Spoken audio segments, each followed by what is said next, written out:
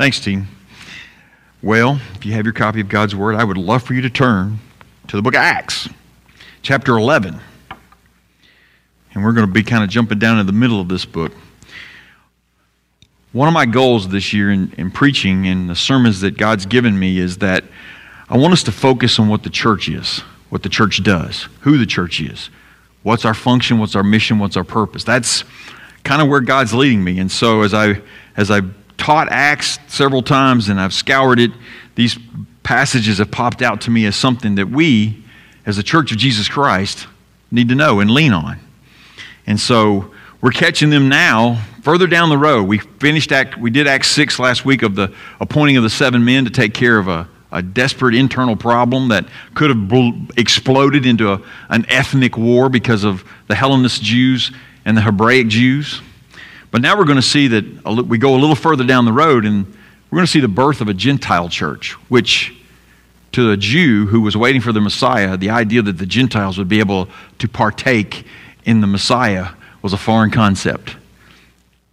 And some of them even got angry about it. But we're going to see that happen. They're facing persecution. And this is all for us to learn how we should live, how we should function, and what we should focus on as a church. So let me read this passage. Acts chapter 11, verses 19 through 30. Now those who had been scattered as a result of the persecution that started because of Stephen made their way as far as Phoenicia, Cyprus, and Antioch, speaking the word to no one except Jews. But there were some of them, men from Cyprus and Cyrene, who came to Antioch and began speaking to the Greeks, also proclaiming the good news about the Lord Jesus. The Lord's hand was with them, and a large number who believed turned to the Lord. News about them reached the church in Jerusalem, and they sent out Barnabas to travel as far as Antioch. When he arrived and saw the grace of God, he was glad and encouraged all of them to remain true to the Lord with devoted hearts. For he was a good man, full of the Holy Spirit and of faith. And large numbers of people were added to the Lord. Then he went to Tarsus to search for Saul. And when he found him, he brought him to Antioch. For a whole year they met with the church and taught large numbers. The disciples were first called Christians at Antioch.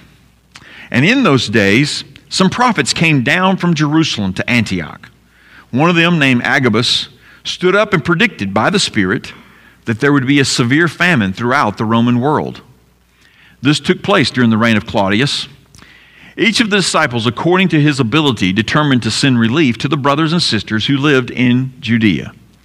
They did this, sending it to the elders by means of Barnabas and Saul.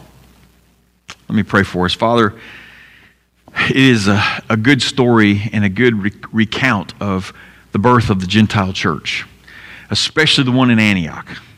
Oh, how you have used that church. And I believe that most of us are sitting here today who have trusted your Son are a result of that city's church, because they sent Paul and Barnabas and Silas and many out to carry the gospel. So help us to understand this story. Help us to understand what happened here and what we can imitate as your church. In Jesus' name I pray. Amen. You know, we hear the word viral a lot. That went viral. You know, you've heard that term. Well, it actually has two meanings. One, it means a disease or illness or virus spreading really quickly or rapidly. It went viral. But it also means information going viral. Information spreading rapidly and profusely through society. It usually does it by Twitter, Facebook, Instagram, Snapchat, yada, yada, yada. I could go on and on about all the different places that it shows up. Well, you know what? The gospel went viral 2,000 years ago. And it didn't have the internet. It didn't have a phone. It didn't have a telegraph. It didn't even have carrier pigeon. It had persecution. That's how come the gospel spread.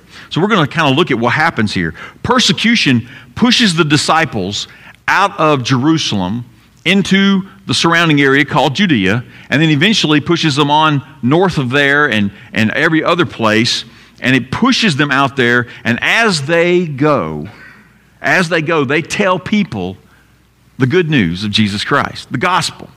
As they go, they do that. And they spread the word. And because of that, a church is born. And so today, we want to see that churches start because Jesus' disciples share his gospel. They share his gospel with people anywhere, under any condition. Just like those North American Mission Board church planters. They're in places where they're planting the church wherever they go, talking to whoever needs the gospel. And like he said, life change is slow, but the gospel can do it.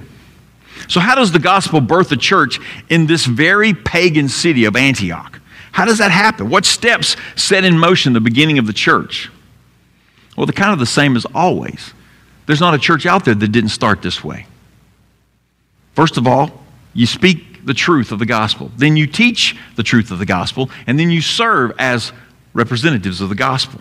That's what they did here. So first, tell the whole world. Verses 19 through 21. Tell the whole world about Jesus Christ. We sing songs about it. We talk about it. We quote the Great Commission.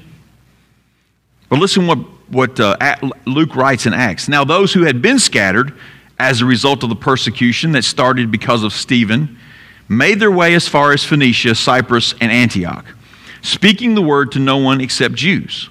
But there were some of them, men from Cyprus and Cyrene, who came to Antioch and began speaking to the Greeks, also proclaiming the good news about the Lord Jesus.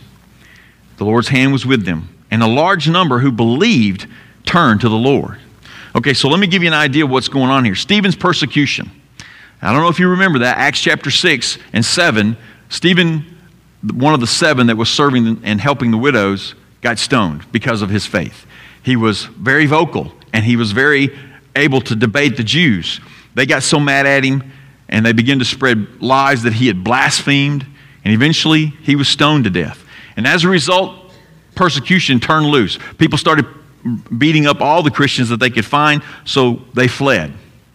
In the meantime, Philip, one of the 7, went up to Samaria, spoke the gospel there, and these half Jews, half other people accepted Christ. There was a gospel born right there. There was a church born right there. So Philip evangelized Samaria. Then he went down and met the eunuch on the road to Ethiopia, and he led him to the Lord and sent him on his way, which carried the gospel to Africa. Then he went up the Mediterranean coast evangelizing. Peter comes out. He gets a chance to heal a man. Then he raises a lady from the dead on the Mediterranean coast. And then he meets with Cornelius, a Gentile, a Roman. And because of 2 visions, Cornelius' vision and Peter's vision, they get together, and Gentiles begin to convert to Jesus Christ. They begin to believe. They begin to trust. They become believers in Jesus Christ. And it's an amazing thing. Peter has to explain it to the Jerusalem Jews. And so you get the story twice there in Acts chapter 10, because they couldn't just accept the fact that Gentiles could become Christians. But we can. So, and during all of this, there's another man that shows up. His name is Saul. He was a Pharisee.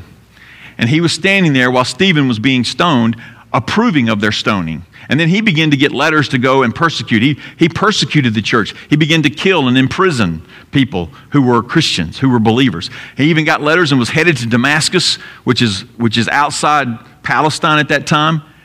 He was headed up there to persecute Christians who were there, who had fled there from Jerusalem, trying to get away from the persecution. And on the way, Saul got saved. Jesus appeared to him, and we heard the Damascus Road experience, and he got saved. And God commissioned him in that moment and in that time frame as the apostle, the messenger to the Gentiles. And his story is a little convoluted at this point, but he winds up in Tarsus, which is his hometown, which is west of Antioch where we are. So we'll talk about him in a little bit. But the people that were fleeing Jerusalem after Stephen and fleeing Jerusalem after Saul ravaged them, and then they were fleeing the northern areas of Palestine. I mean, the persecution was pushing them further and further. And if you remember in Acts chapter 1, verse 8, Jesus said, "You'll be my witnesses in Jerusalem, Judea, Samaria, and to the ends of the world." So God's getting them out. And as they flee the violence, they tell the good news to other Jews. Some of them are Hellenistic, but most of them are probably Hebraic Jews. They're telling them, they're only talking to the Jews. You see that there in that passage. Initially, they're only witnessing to Jews. And like I said, it could be Hellenistic and Hebraic. Now, the city of Antioch is an old city. It was founded in 300 BC by someone from the Greek Empire.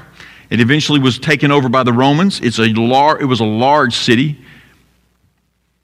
And it lasted till somewhere around 1260 AD as a main city for different things, the Crusades, the Ottoman Empire. There's a lot of history in Antioch, but eventually it was razed to the ground by a group of people, sometime probably in the 1500s. And I just heard recently that the earthquake that happened in Syria and Turkey destroyed all the ruins that they had uncovered in their archaeological digs in the 1930s. So Antioch is pretty much gone now, but the church's legacy lives on. So they come and they speak about the Messiah, and only to their kind, probably because it was comfortable. They could talk about the Messiah to Jews, and Jews would know what they meant. Oh yeah, that's one of the things we have to learn is we're talking to people. They may not even know who Jesus Christ is. You may have to explain that. So they were probably doing what would be called comfortable evangelism. They were talking to people who were waiting for the Messiah. Big Jewish population in those areas. Phoenicia, Cyprus, and Antioch. There have been big populations of Jews in there since the Greeks had been in control of that area. And the Jews, even in Antioch, had some special favor from the Greeks because they helped the Greeks overcome Syria, the Syrians at that time. Just here's another footnote. If you're reading the book of Acts, realize there are two Antiochs in the book of Acts. Antioch in Syria and then Antioch in Pisidia. Antioch in Pisidia is not near as big or as friendly to Christianity as Antioch in Syria was. It's just a little tidbit there. Yet there were some Jews that came from the island of Cyprus. The island of Cyprus sits just off the Mediterranean coast from Israel and Lebanon, and it is an island relatively large, and then also from Cyrene, which is a town in northern Africa on the coast of the Mediterranean Sea. Now, Cyprus is where Barnabas is from. Cyrene is where the man Simon, who carried Jesus' cross the rest of the way, is from. These men come from these two places and they arrive in Antioch and they begin to talk to the Greeks. The Greeks, not the Greek Jews or not the Hellenistic Jews, the Greeks, the Gentiles. They begin sharing about Jesus. They told that God becomes a man to save people's souls from eternal punishment. I mean, that's the essence of the gospel. It's the need of every soul, of every human that's ever lived. And they begin to tell the Gentiles. They didn't have to make a reference to Abraham, Moses, David, or Isaiah. They didn't have to talk about the covenants to the Greeks because they didn't care. They didn't know. They had no history. They just needed to know about Jesus. And even if their explanation lacked a lot of clarity that we like, it got the point across. God's hand was on them, and large numbers became Christians. Many trusted Jesus as their Savior. They believed the gospel and turned from their pagan ways. And trust me, Antioch was a pagan city. It was really a pagan city. It wasn't probably as bad as Corinth was, because Corinth I compare to modern-day Las Vegas. But it was a big city with a lot of pagan worship going on. It was a mixture of all kinds of religions, from the Greeks to the Romans. And they all had their version. But as they were pushed out of Jerusalem and Judea north, they shared the gospel, and lots of people became Christians. A large number of Gentiles believed in Jesus Christ. You know, they're telling the gospel as they run away from danger. It reminds me of the videos I've seen of people on the streets in New York City at 9/11, running, just terror on their face, running away from the buildings falling or the pieces of the building falling at some point. People are running. And they're telling everybody to turn around and run that with them the other way. They're telling them good news. This is the way to go to get away from the danger. There are even videos of people opening shop doors and business doors to let people run in there so they can escape the dust and debris that happened that day. They were giving people hope. They were giving people an escape. They were giving people a way to be saved physically from that danger. Disciples are doing this right here. As they run away from the danger in Jerusalem, Judea, Samaria, Palestine, and head north, they're telling people as they go, you need to know about Jesus. The reason I'm leaving down there is because of Jesus. We need to do the same thing. Jesus said this in Luke chapter 24 as he was getting ready to ascend into heaven. He says, "Thus it stands written that the Christ would suffer and would rise from the dead on the third day. And repentance for the forgiveness of sins would be proclaimed in his name to all nations." All nations. See, Jesus is making it very clear. It's all nations, not just Jews. Beginning from Jerusalem, he says, "You are witnesses of these things." So as they went, they told. As we go, we should probably tell. We are witnesses. We are witnesses as we sit here as believers in Christ, and we've seen the life changes that's happened in all of our lives, in our own life as well as others. We are witnesses of the resurrection of Jesus Christ. We know that he rose from the dead, and that's what we hang on to. And as you and I go, wherever we go, we need to tell all groups of people. There is no one to be left out. Just like the church planter in Minneapolis is doing. Because we need to talk about the gospel because it is for their salvation of their soul. Who was the last person you told the gospel to? Who was the last person that you told that Jesus Christ died and rose for their forgiveness? Was there anybody that you can remember the last time you told someone? I hope so. Now, I'm not talking about inviting to church. That's not the same thing. They can come to church and they'll hear the gospel here for sure. Or not asking them, do you believe in God? Because the devil believes in God, but he's not saved. Or asking them if they went to church as a child or anything like that. No, I mean actually asking them plainly and lovingly, do they trust Jesus for the forgiveness of their sin and the eternal life of their soul? Hopefully you have talked to somebody. Hopefully this is something you try to do as often as possible. Because we walk past people every day who need this message. Every day. I'm just as guilty of it too. Some, even in this small community, may never have heard exactly who Jesus is, exactly what he did, and why they need to hear it. Many don't know what it means. I met a kid in the Bible Belt, didn't know who Jesus was except a cuss word. Our goal here is to give them truth. I'm not talking about convincing them. I have to remind myself to speak it. I have to remind myself to find time out of my schedule, out of my agenda, to talk to somebody about Jesus. Because we all need to be doing it. We all have the best news that's ever been given. We need to sow that seed of faith. We just give them a little bit of the gospel in any way, shape, or form and wait for it to sprout. Now, we can't convince them, and I'm not telling you to do that. You can't persuade them. That's not your job. Your job is to tell them about Jesus. Let God take care of the rest. He's responsible for the production, not us. We're just in sales in a sense, not in manufacturing. We have to tell them. This is the role of the church, okay? The church is people, not a building. It is people that God saved by Jesus' death, burial, and resurrection and joined together by that gospel so as to tell everyone else. The thing that brings us together is the thing that we should be spreading. The thing that brought us here is the thing we need to be giving out. That's why we're here.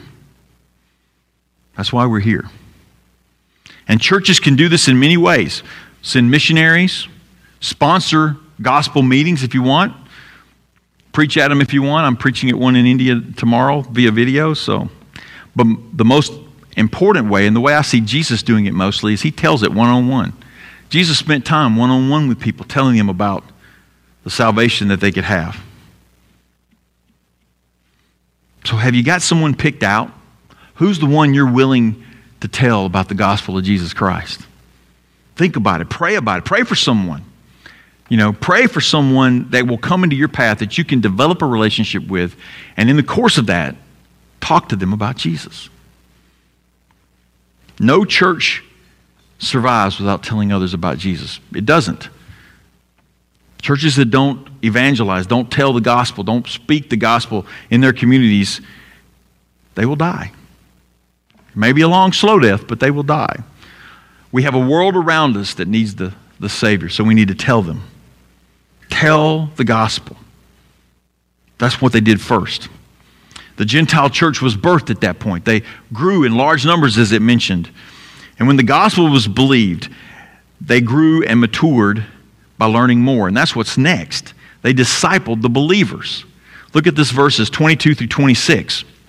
News about them reached the church in Jerusalem, and they sent out Barnabas to travel as far as Antioch. When he arrived and saw the grace of God, he was glad and encouraged all of them to remain true to the Lord with devoted hearts.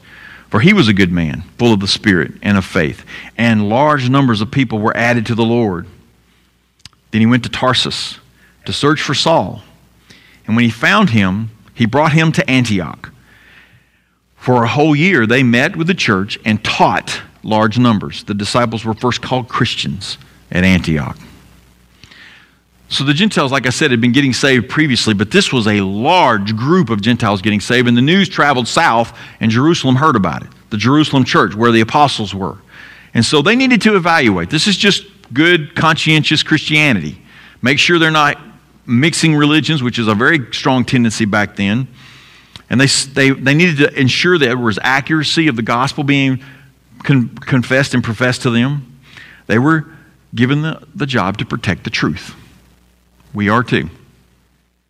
So they sent Barnabas. Now, if you remember from Acts chapter 4, verse 36, he's been introduced already. His name was Joseph. He was also called Barnabas, which means son of encouragement. He was a native of Cyprus, that island I was talking about, but he was a Jew. He was actually a Levite, one of the priests of the Jewish religion. And he knew the gospel well.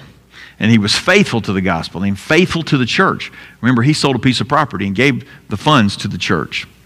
So he arrives. He arrives in Antioch, about 300 miles away from Jerusalem. And he sees God's grace everywhere. God's hand is all over that. He's got no doubt these people are coming to Christ. He's got no doubt the Holy Spirit is saving souls there in Antioch. And so he encouraged them, which was his namesake, by the way, so it just made sense, to stay true. In other words, don't return to your pagan ways. Don't return to old rituals and old false gods. Don't combine any religion with Jesus. You don't need it. Every other religion in the world is all about doing what you can do to get to heaven. Christianity, Jesus, is all about what he did to allow you to go to heaven. Don't mix it up. He talks about devoting their hearts to the gospel. The Greek word there actually has a meaning that says that which is planned in advance. When you're devoted to something, did you not think and make a decision to plan in advance to stay devoted to that? Your marriage, a lot of other things we've been devoted to. Their hearts planned and were encouraged to plan to stay true to the gospel. And this is the beginning of discipleship. That's all this is. This is where we see it beginning. A believer is a disciple. Every believer is a disciple. I've said that before. You're either an active disciple or you're an inactive disciple. Or you may not even be a Christian. But every believer is a disciple. And they must stay true and they must stay devoted to God's word. That's what the disciple does.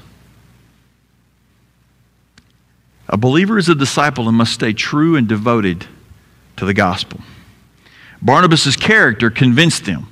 They saw he was a man full of faith. They saw that he was a man full of the Spirit. It convinced them, okay, if this guy is doing it, it must be not some sort of new fad. You know, he comes from Jerusalem telling us to do this. And so he convinced them to obey Jesus, to deny themselves, to carry their cross of faith, the gospel cross. And large numbers, disciples, believers, came to faith in Jesus. That's the second time they mention large numbers come to Christ in the Gentile town of Antioch. So telling and discipling grows the kingdom of God. That's why we're here. So Barnabas knew that he needed help, okay? I got all these large numbers. We don't know how many there were, but we got a large number of people coming to Christ. I need some help discipling them. I know just the man. And so he goes over to Tarsus. I don't know how, it's probably a couple days walk at least or more. And he goes to Tarsus and he goes and gets Saul. You know him as Paul. It's the same guy, a Greek name versus a Hebrew name. He goes and gets Paul because Paul has been commissioned by God, by Jesus Christ, to be an apostle to the Gentiles. Barnabas introduced him to the apostles in Jerusalem, and they met him for a while, and Barnabas encouraged him, and then the Jews there began to try to kill Paul because he was a traitor to them, so they sent him off to Tarsus, which was his hometown. So Barnabas went there, searched the city, found Saul, and brought him back to begin his apostolic ministry right there in Antioch. And for a year, they stayed there. I mean, Barnabas uprooted his life in Jerusalem and moved to Antioch. Saul did the same thing. For a year, they stayed there and taught and discipled and nurtured these new believers. And they nurtured them to spread the truth and tell people, as well as disciple other people and to teach others. Many disciples learned and many disciples grew in their faith. And they became a church right there in that large city, the birth of a Gentile church. Then Luke mentions that the first time that anybody was ever called a Christian was in Antioch. Now, it was not a complimentary term. It actually is a diminutive term, meaning little Christ, meaning you're pretending to be Christ, and it was really used just to label them, okay? And it was usually a negative tone. The word Christian is only used 3 times in the entire New Testament. And only once is it kind of in a positive way. Peter uses it in his letter. But the 2 times it's used in Acts is always a belittling term. We don't care. I don't care. Discipleship led to more evangelizing, which led to more discipling and more believers, which led to more discipling and more believers. It just continues to grow. That's what churches are supposed to do. You know, in any of our careers or vocations over our lifespan, when we're given a job, we start learning how to do that job. We spend time studying how to do that job. Then we try to learn some more about that job to increase our responsibilities and our knowledge of that job. It's always a fact. Usually with more knowledge and more responsibilities, you get more benefits. Why don't we do that as believers? So many times we've led someone to the Lord, someone's come and professed faith in Christ, and they're never encouraged to learn anything else. They may be encouraged to come to a Bible study or something, but no one takes them and says, let me talk to you about a quiet time, about a disciplined life, about disciplining your life according to God's Word. There are certain disciplines in Scripture that we should be teaching others. And it's not meant to be, one superior than the other. It's meant to help someone along. We do it in our vocations. Why don't we do it as believers? Because Jesus sent us out to make disciples. That was his commission. So we need to make it our purpose to tell others and disciple believers. Paul tells Timothy this in 2 Timothy 2:2. He says, these things you've heard me say, you've heard me teach in the presence of many men, entrust to reliable men who will also be qualified to teach others. And it doesn't stop at that level. It keeps going. To teach others, to teach others, to teach others. That's the whole point of us. And in Colossians 1:28 through 29, he says, we proclaim him, Paul's talking about him and his partners, we proclaim him admonishing and teaching everyone with all wisdom so as to present everyone perfect or complete in Christ Jesus. And to this end, he says, I labor, struggling with all his energy, which so powerfully works in me. That's what Paul's doing. And he's encouraging the Colossians to do the same thing. We should be duplicating ourselves, if you want to call it that, making disciples. Disciple others, to labor mightily for the maturity of souls. That's what we're put here for. That is our calling. So what would you say? What would you say if if they came up to you and said, hey, could you disciple me? Could you teach me the Bible? What would be your answer? I hope you have one. Would it scare you? Scare me too. Do you pray that no one asks you that question? I hope not, but our children need it. If you've got children, you need to figure out a way to disciple them. Even if they're not believers yet, you need to teach them about God, about Christ. Many people won't ask you to disciple them. I think that's where we as a church in general over the last 60 years have failed. We've led people to Christ, we've got them into the baptistry, and then we've said, okay, welcome to the family. Find your little niche, find your little corner, find your pew, and hang out with us. We expect them to get it by osmosis. Listen, this is completely contrary to our entire sinful nature that we have. We got to battle this. So most people won't ask you. We need to be asking them. And that's what we haven't been doing for the last 60 plus years. We haven't been asking people, can I disciple you? Can I help you? You don't even have to use that fancy word of disciple. You can just say, can I help you? Do you understand how many books in the Bible there are? Do you understand how they're divided out? Do you understand that John the Baptist and John the Apostle were two different guys? I mean, those are just simple things, and there's a start. So what steps or measures could you take to help them? Do you know? What would you do if someone wanted to be discipled and ask you? A lot of us think we don't know how, but it isn't really that difficult. Discipling is just teaching others how to discipline their life according to God's Word. And if you've been doing it, you're just teaching them what you do and what you know. You don't have to go to seminary. You don't have to have a degree. You don't have to have a library full of books. Just take your Bible. It's really simply teach them what you know and do to be an active, growing disciple of Jesus Christ. Discipling is just teaching others how to discipline their life according to God's Word. We just teach them what we know and what we do. And if you don't know you don't know what you know, and you don't know what you do, we need to talk about that. It sounds like a piece of cake, right? Well, it really kind of is. That's how easy it is. As a Christ follower, we're given the tools to do this. You just may never been shown how to use those tools. And we can do that. I want to teach you. I want to help you. It's simple. Read your Bible on a daily, regular basis. Pray to God on a regular, daily basis. Tell others about Jesus as often as you can. Obey what you've read. A lot of us have read the Bible. We don't have trouble obeying it all. And those are the basic steps. We can talk about a lot more if you want to. The same grace and the same power that saved you is the same grace and the same power that will enable you to teach others, to instruct them on what you do as a believer, how you live out your Christian faith.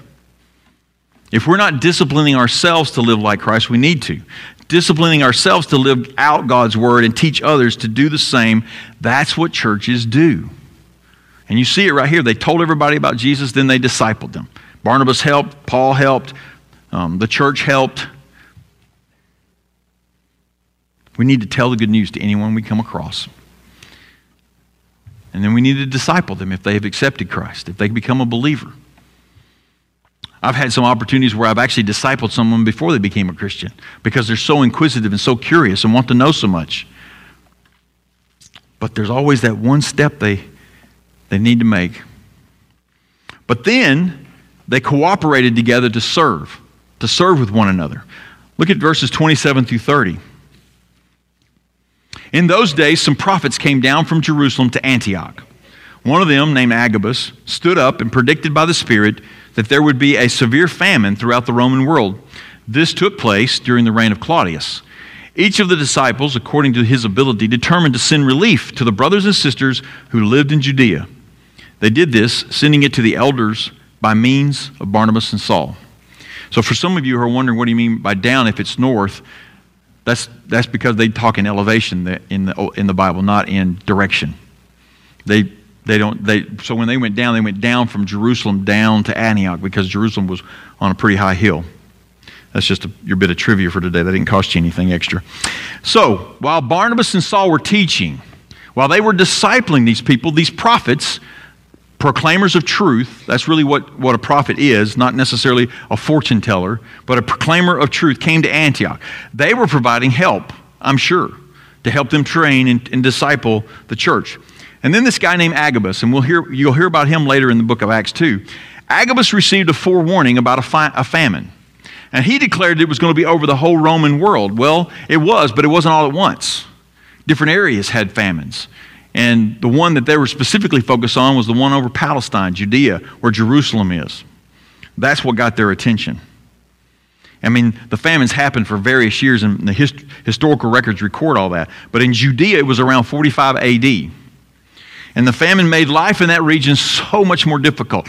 Think about it. As a Christian, that stayed there, you're persecuted, whether you realize it or not. You're not given a job. You're not allowed to buy stuff. I mean, they took persecution to a whole nother level. You couldn't buy food. You couldn't buy clothing. You were ostracized. You were eight-balled. You were put out. It was already hard enough to get survival needs. And then a famine hits. But God uses these things, doesn't He? So this church of Gentile disciples, who probably had never met any of the church in Judea, each of them decided in their own heart to give something to help the Christians in Judea. They vowed to help their eternal brothers and sisters. They collected funds and they sent them by Saul and Barnabas. Saul and Barnabas were trusted agents. They sent them to Jerusalem and Judea to give to the elders in Jerusalem. Now, where's that word coming from? We haven't heard that word before in Acts, elders. Well, here's some more history for you. The 7 guys that were picked in Acts chapter 6, one of them was dead for sure. Philip was out evangelizing, and the town had just basically erupted in persecution. So probably more than likely they had kind of disappeared because the crowds were disappearing. They didn't have a responsibility to feed all of the widows and the people. The apostles were still there, but they were probably having to duck and cover and hide because of the persecution. So elders had been appointed. Elders is just a word for a pastor, a lay pastor, someone who's not necessarily commissioned as an apostle or a prophet. And they were there to help take care of the people, spiritually as well as physically. So they had to probably set up some alternate leadership. Herod, we're going to see next week, Herod begins to actually get involved in persecuting the church and targeting specifically the apostles. But they needed alternate leadership for the church at Jerusalem because the persecution had impacted them. And I believe, and you will see in Scripture as we continue this year, this is a beginning of the structure of a church. Elders and deacons in place. And the Gentile church helped the Jerusalem church, and they both matured and continue to have a kingdom impact. That was the goal, and that worked. You know, our church here, we rally around a need. I mean, it's great. Anytime we have a need, we mention it out loud. We get all kinds of stuff and help, and it's awesome. It's a blessing how generous our church is. Well, Jesus intended His church to do that, okay? He's the one that said, give, and it will be given to you, a good measure pressed down. Don't hold anything back.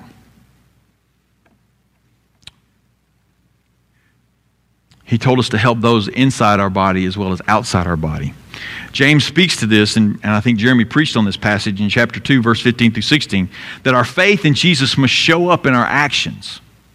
That's what church is. What good is it, my brothers and sisters, if anyone claims to have faith but does not have works? Can this kind of faith save him? If a brother or sister is poorly clothed and lacks daily food, and one of you says to them, go in peace, keep warm and eat well, but you do not give them what the body needs, what good is it? It's a true question. So we need to see a need, we need to fill a need, we need to find someone who can fill a need if we can't fill it. And we help all around this community. It's great. Altamont's Ministerial Alliance of 7 churches works together to provide food, gas, utility help, temporary lodging if necessary. But, you knew that was coming, right? We can always do more. And I'm not talking more physical needs. I'm talking about the spiritual needs. See, the spiritual need department is the most important department. Many in our area need Jesus. We got unchurched people right out here in this little town. People who've never gone to church ever. People who've never been inside a church, never understood what the point of church was. They need Jesus first. The peace and comfort of knowing that God loves them and wants to save their souls. That's their greatest need. We can use the physical needs to address the spiritual needs as an avenue. It's not a bait and switch. Don't think that. We're not tricking them. We give them what they need. But we also give them what they haven't realized they need. The love and truth of Jesus Christ. Their physical needs are temporary, brothers and sisters. Their physical needs will be gone someday. Their spiritual needs last for eternity. And Jesus Christ is the only solution for that. So we need to learn how to share our testimony. Tell people how God changed you, how Jesus changed your life. That's the simplest form of evangelism there is. Nobody can take that away from you. Nobody can argue that out of your life. Tell them your testimony. Tell them the gospel helped you while you're helping them. I mean, Jesus did this when he fed the 5,000 and the 4,000, when he was preaching to them and he was giving them truth, and then they were hungry. He fed them and continued to teach them so they would see their need for a Savior. Let's be a church that wants a relationship with the needy to offer them eternal life in Jesus Christ. From the terror of persecution, a Gentile church comes into existence. That's God. That's all God. It's great. It's wonderful. Believers are discipled. Famine is met with aid. All the churches of Jesus Christ should be like this. We should all be seeking to help in these manners and to work these ways. How did our church get here? 1939. We celebrated 80 years a few years ago. Now we're almost 84 years old. How did we get here? Because believers met and started. Believers in Jesus Christ met and started the church. But how can we make sure that it lasts another 84 years or longer? In 84 years, most of us won't be here. Probably all of us won't be here. How can we make sure she lasts? Well, imitate the churches in Acts. This one right here. See the order that happened? Evangelism, discipleship, serving. Boom. 3 steps. 3 ways to make sure a church stays vibrant and alive and giving God the glory. Spiritual leaders and disciples making disciples while doing evangelism as we meet needs. That's the church of Jesus Christ. That's the body of Christ. It needs to happen. And these disciplines in the proper order will bring glory to God. They will. And they'll magnify Jesus. And they'll build His kingdom. So I will take a time of prayer right now, time of silent prayer. And let's pray for our hearts to be committed to those things, to these disciplines, to follow God's path for all churches. So if you'd like to come to the front and pray, feel free to do that. We'll have a time of silent prayer, and then I'll close us out. Let's pray.